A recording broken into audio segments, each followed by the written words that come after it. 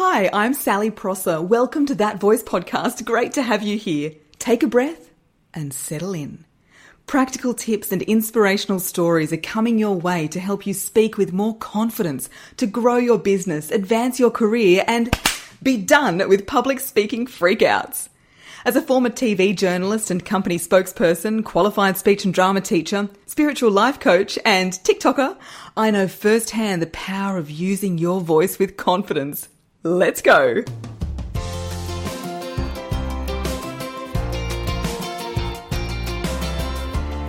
Hello. It is my great pleasure to welcome back Simone Heng to the podcast.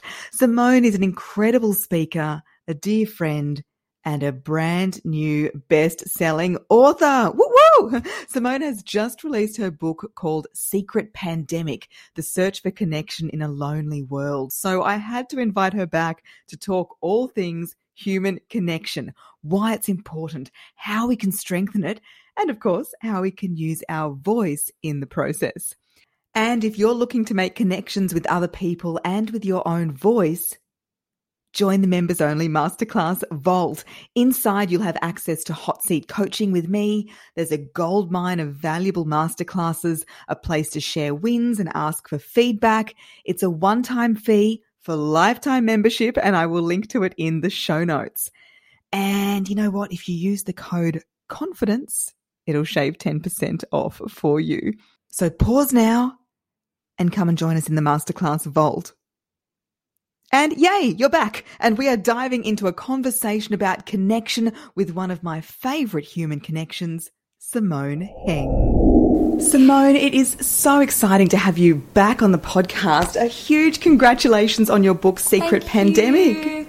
Thank you so much, Sally. And it's so wonderful to be back as well. And just, you know, if those of you listening don't know, Sally's actually, I consider a very personal friend that I made on the internet. We've become really close.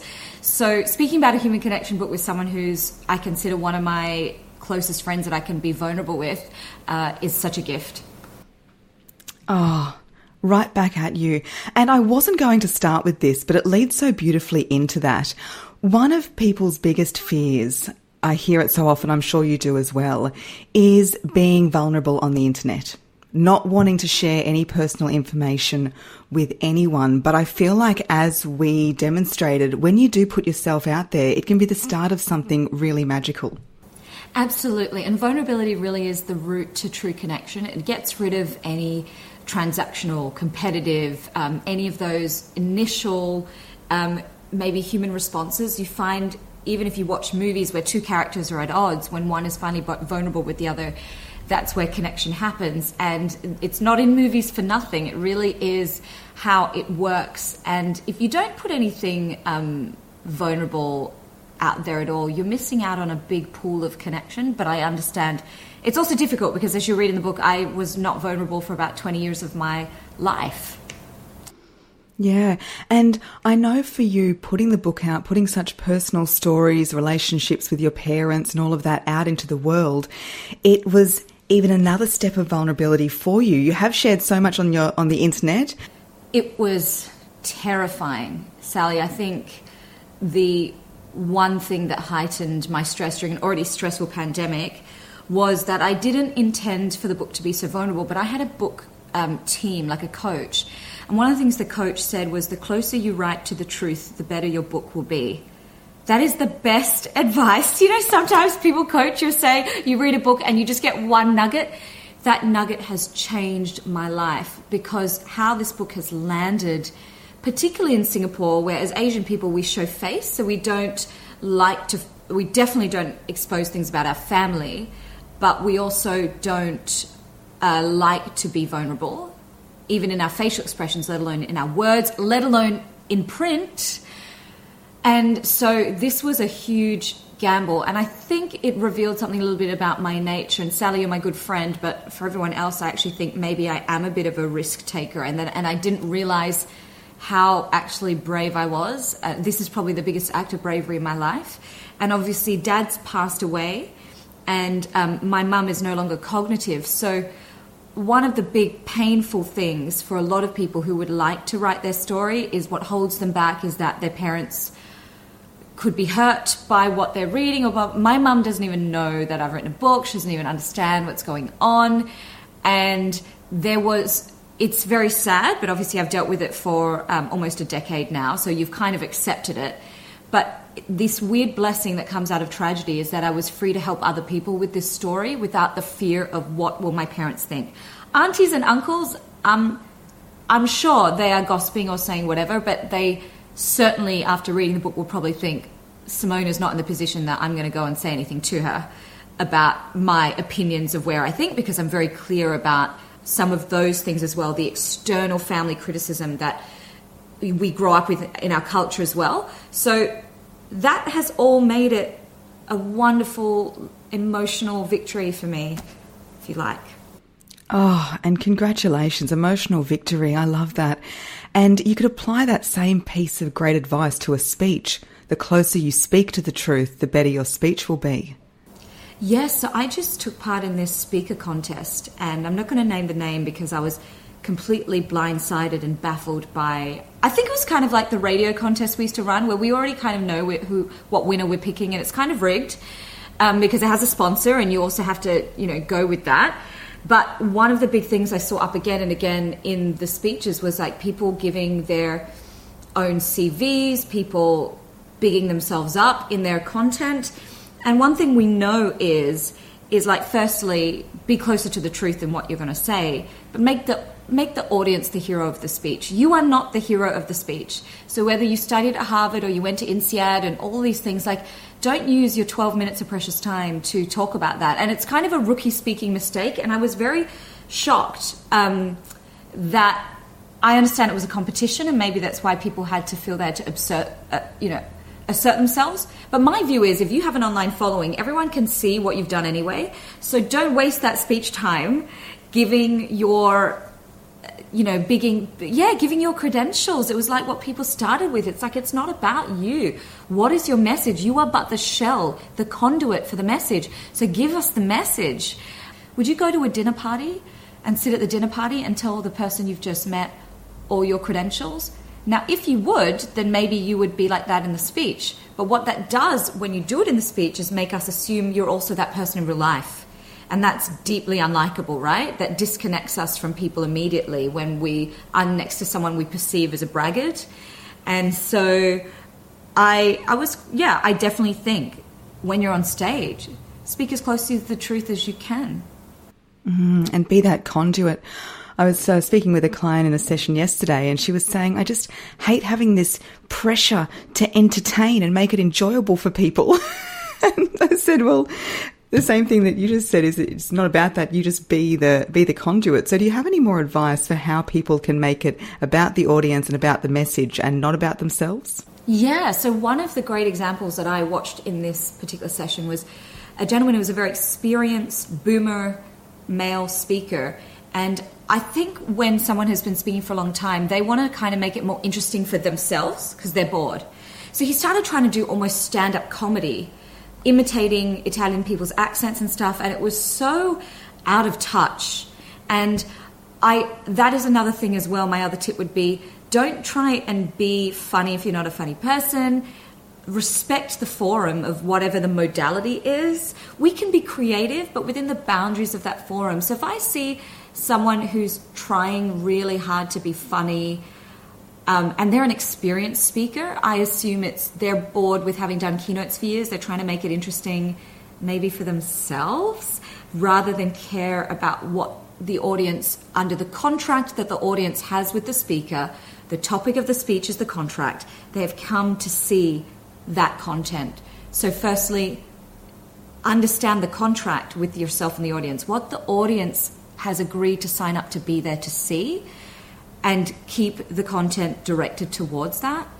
I think also when you use case studies in your speeches, do not make yourself the case study. And I saw this recently. I was speaking at an event, and before me, somebody from HR internal to the company was speaking, and not a professional speaker, obviously a novice. I've since given her like a free lifetime membership to Courageous Speaking. She used herself through the whole speech as every case study for every point about culture and leadership that she wanted to see at the organization. when we do that, and it's one of the first things a mentor taught me, is like we firstly make ourselves super unlikable. If the audience doesn't like you, they will not ingest your message. And secondly, you're kind of saying you do it perfectly, which is not an act of vulnerability. Remember, vulnerability connects us. By saying, I don't do it perfectly, but look, I am the curator of the research, and I've gone and spoken to the people that are doing it really well. In my speeches, it's a taxi driver, it's my father in his shop. And then let the audience be the hero, because they're traveling along that journey. They feel they're making the connections with the content instead of you telling them.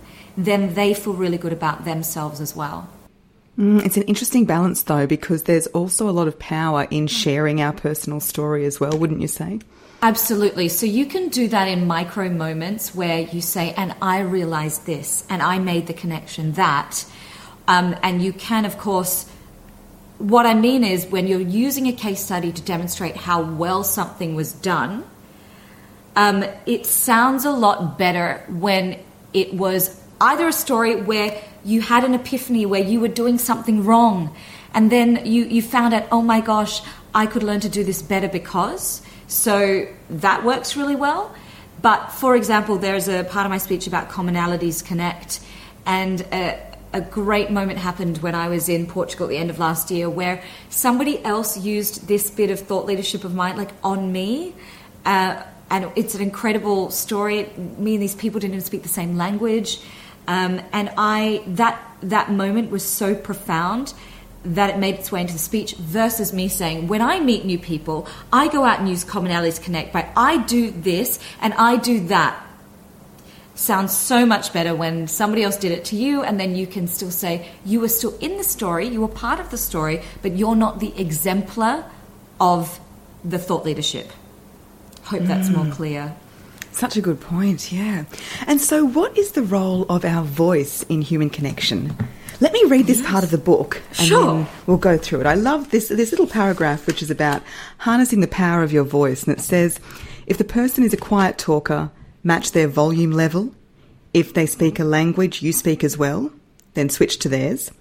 If they speak English as a second language and struggle to understand, then slow your own speech down.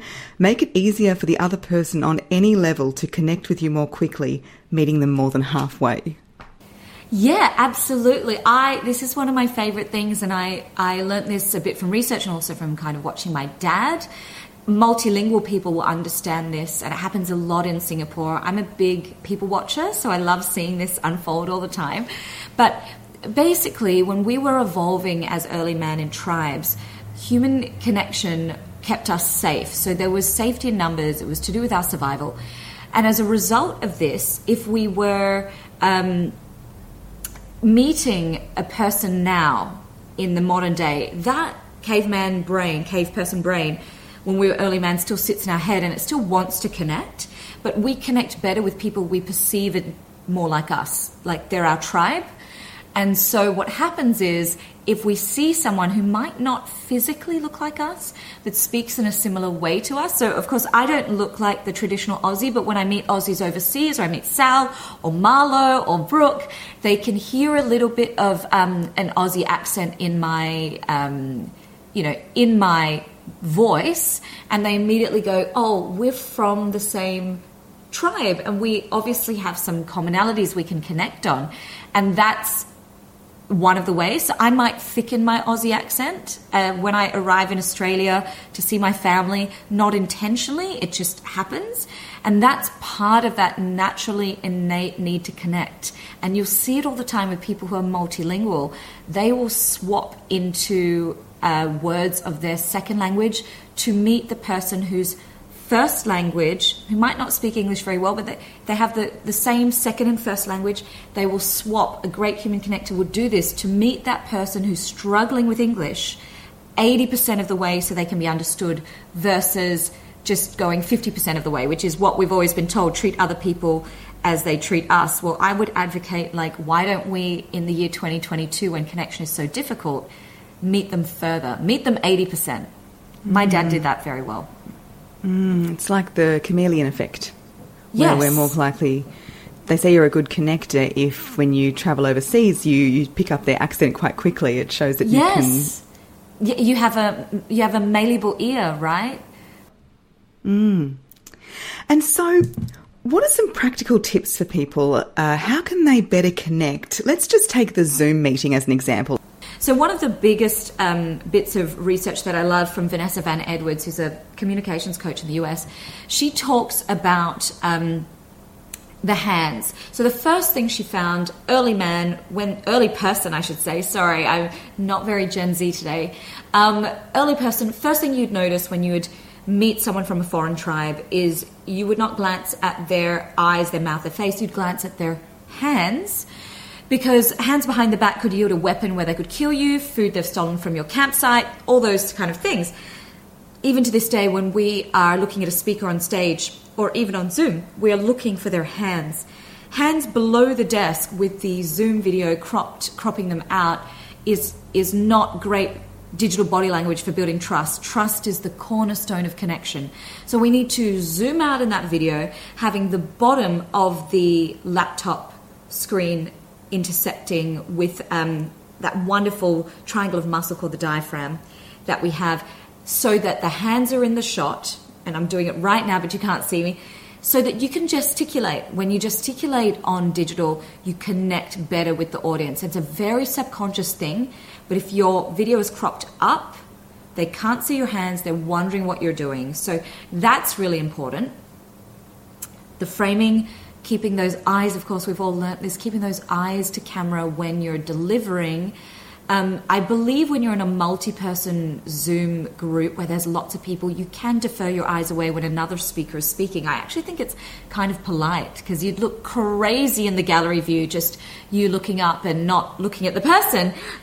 You'd look like you were trying to take the floor in a business meeting, right? So I think in that scenario, it's totally fine for you to defer eye contact. I also believe that you can in one-on-one. A lot of people say during one-on-one chats that you should be giving the eye contact to the camera while the other person is talking to simulate the same connection we would have in person as at a coffee. Now, the problem with that is I feel you might not be able to fully ingest the message with the other person if it's intimate. If Sal and I were doing this conversation, not recording it, and we were just us catching up, which we do on Zoom, I would be totally fine looking at Sal's face while she was talking and looking back up. High stakes business meeting, first meeting someone, I think maybe then give that person, if it's a job interview, that eye contact of you listening by looking into the camera as they're talking and giving those same body language cues you would give if you're at coffee in real life. So nod if they're saying something interesting, smile. You will probably not get to see them as much, but if it's about you getting that next round of job interviews, it's going to communicate a lot more connection to them. Yeah, absolutely. And just like in real life, if we were catching up for coffee, you wouldn't be staring into the other person's eyes the whole entire time, unless it was some kind of dreamy first date. And so it's kind of the same thing. So you can, on Zoom, you can still look down if you're writing something, or look away and then you can look back. It's not about being fixated the whole entire time, because that could look a little bit freaky, just like if you went out for a coffee with somebody and they just locked eyes with you and never removed it. Conflicted when I saw advice like that, because I find it quite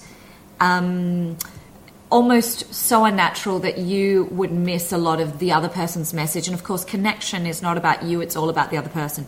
So you wouldn't want to be doing that, and then later on you're like, I can't remember what Sally said because I was so busy like trying to give... Looking at the camera. But I do definitely think when you're delivering like more than 2 lines, do look at the camera. Okay, great. And what about in person? What are some ways that we can connect if we're speaking on a panel or on stage? Yeah, sure. So firstly, understand that commonalities connect. So think about your commonalities with the majority of the people in the audience and use that to create some witty repartee, some opening, sort of lines or things that you can build rapport at the beginning of a panel, for example. So I would always, and you will see this over and over again, you can watch if I do a speech in America versus the same speech in Asia, and I think there's some on YouTube, I will look at my audience, my accent, and immediately will naturally neutralize. I will throw words of Singlish in. I'm trying to show them I'm part of their tribe. that is what's happening. And great human connectors do this subconsciously, but if you are finding yourself socially awkward after the pandemic, look at your audience. How do you have a lot of things in common? And I would do the same when I go to America and I have some Asian case studies. Like I talk about a Singaporean politician, I then contextualize it. I have a follow-up story about Monica Lewinsky so that they can see that example given for their market. I definitely explain things like if I talk about Singapore, Malaysia, then I say, it's like Australia, New Zealand, America, Canada. So think of how you can connect with your audience on their terms, not on your terms. It's not a one-way exchange, even when you're speaking on a stage. How do I contextualize my content for the people I'm speaking to? Because commonalities connect. Look at you've heard this a million times. If you listen to Sally's podcast, I'm sure this has been shared, but look at individual different members of the audience throughout the speech so you can connect with their eye contact and give that space. This is something that novice speakers find terrifying, but is very, very vital. You've got to be giving that eye contact to connect with different members of your audience. I did it very badly when I first started speaking. I would be so nervous, I'd kind of look above people's heads. But I think it's really important that we're connecting with different members of the audience as we go and making them feel seen. Try and look for the people who are very responsive to you as you're speaking. There will always be 2 or 3 who are nodding, who are giving you that. Even in my most conservative Singaporean audiences that are not emotive, I'm looking for, I should call them lighthouse faces. I'm going to do a video on this, lighthouse faces. They're your lighthouse to guide you in the storm. They're the people. I'm totally doing a video on this, girlfriend. That was great. Thank you for this. The people who are the light in the storm that are giving you that connection so that you can keep going through those nerves as you speak. If you look for the people who are shut down and not responding, you will crash into the rocks. Yeah, it's such a great metaphor. I love it because so often when people say, I feel like I lost the audience, it's like, well, no, you're just focusing on the wrong audience members. And then it gets in your head and it sabo, what we say in Singlish, sabo is the Singlish for sabotage. It will sabotage your speech. So look for the lighthouse faces. Yeah, and make it more of a dialogue than a monologue. Yes. When you've got those lighthouses guiding the way. Oh, well, I will keep an eye out for that video. I'm going to do it today. I'm putting makeup on to have lunch after this. So with my new haircut, I think we have to do a video. Yes, absolutely. This is why I love doing podcasts. The last podcast I did, the Asian American podcast, I got the title for my next book because of the question. This is the power of human connection to innovation. If you're listening, studies came out during COVID that said that US employees found that they did not think that there was a reduction in innovation due to a lack of human connection. And I would argue strongly against whoever the people in that study were, because for me, the incidental serendipitous moments that Sally and I just had, that is the contribution of human connection in business. I am in the very early stages of writing a book as well. Woo, woo, woo! Yes, so very exciting exciting. for you. And one of the things that I did was a shout out to a call out to my community to say, what does speaking from your soul mean to you?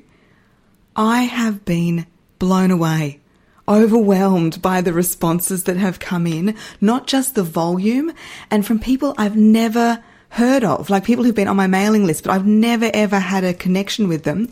And it's not just the volume, but the quality of the words coming in. I'm like, oh my gosh, I feel like I should not be taking credit because some of these words are so amazing. And that is the gift of connecting, of just calling out and saying, can you help me? And people want to help people. You're like crowdfunding ideas. And Sally, I think for you in terms, and we talk about this a lot offline, but this is the deepening of your message. And I saw that with my own community once I shifted away from the pretty pictures and that said, I just did a hairstyle post last night because I cut my hair, but that's rare these days for me. I try and make sure that every post is deepening my connection with them. And reciprocity is a huge signifier of authentic connection. So the fact that they're reciprocating shows that the connection you're having with your following is deepening because they're reciprocating on a level you've never seen before. And I think that's how you know you have the right idea for your book. So I love it, and I can't wait, and I'm so happy and like glowing for you that you have tapped into this incredible title and that you're going to take that space and fill that space, because that message needs to be heard. Oh, thank you. I really feel like for you, Human Connection and Speaking from Your Soul, they are two sisters of the same family. Totally. You're my twin of destiny. Do you remember that cartoon? I used to watch it on the TV in Australia after school. I'm a little bit older than Sally, so maybe we had different after-school programming. But it was a little Chinese boy, I think, and it was the same time as Captain Planet. So a little Chinese boy and a blonde American girl, I think, and they were twins of destiny from around the other side of the world, and they were friends and they had adventures and solved problems. And that's you and me. Oh my gosh, I love that so much. So good. Was there anything else you wanted to add? I just wanted to say that you're a blessing and your listeners are a blessing, and should they want to know anything about the book, or, you know, I'm all over social media. I love connecting with people in the DMs even more than the comments, because we have real voice note conversations in the DMs. Human connection is something that we all need. If you are feeling alone and you don't know how to fix it and you're confused about the feelings you're having, please read my book, Secret Pandemic. I feel like it's medicine for people in that exact space. Whether you're Asian, white, or any other color of the rainbow, it seems to have really resonated with people in a way that I didn't expect. And if you are feeling that conflicting set of emotions, please grab the book. It's on Amazon now. Highly, highly recommend it. It is so full of inspiring stories, but also very, very practical tips. And I feel like you've hit the heart. I'm not a book reviewer, by the way. This is just freestyling. I feel like you've really hit people's hearts, but given them the courage to take action. Yeah, I got an email from a guy who said, Simone, after reading your book, I think I need a therapist. Can you connect me? And that is the idea, that if you're confused about your feelings and loneliness, it takes you to a qualified professional from there on. It's also very easy to read. So that part of it has been a joy as well for me, to see people actually finish it and just like get through it in a weekend, which is great. Oh, amazing. Congratulations. Thank you, my darling. And I can't wait to be with you on your book journey. I'll have to make it happen now. Of course I will. Simone, it was so wonderful to have you back on the podcast. It was so lovely to be here. Bye. Thanks for listening to That Voice podcast. If this episode resonated with you, please share it with your people on social media and tag me at Sally Prosser Voice. And for episode details straight to your inbox, leave your email at www.thatvoicepodcast.com.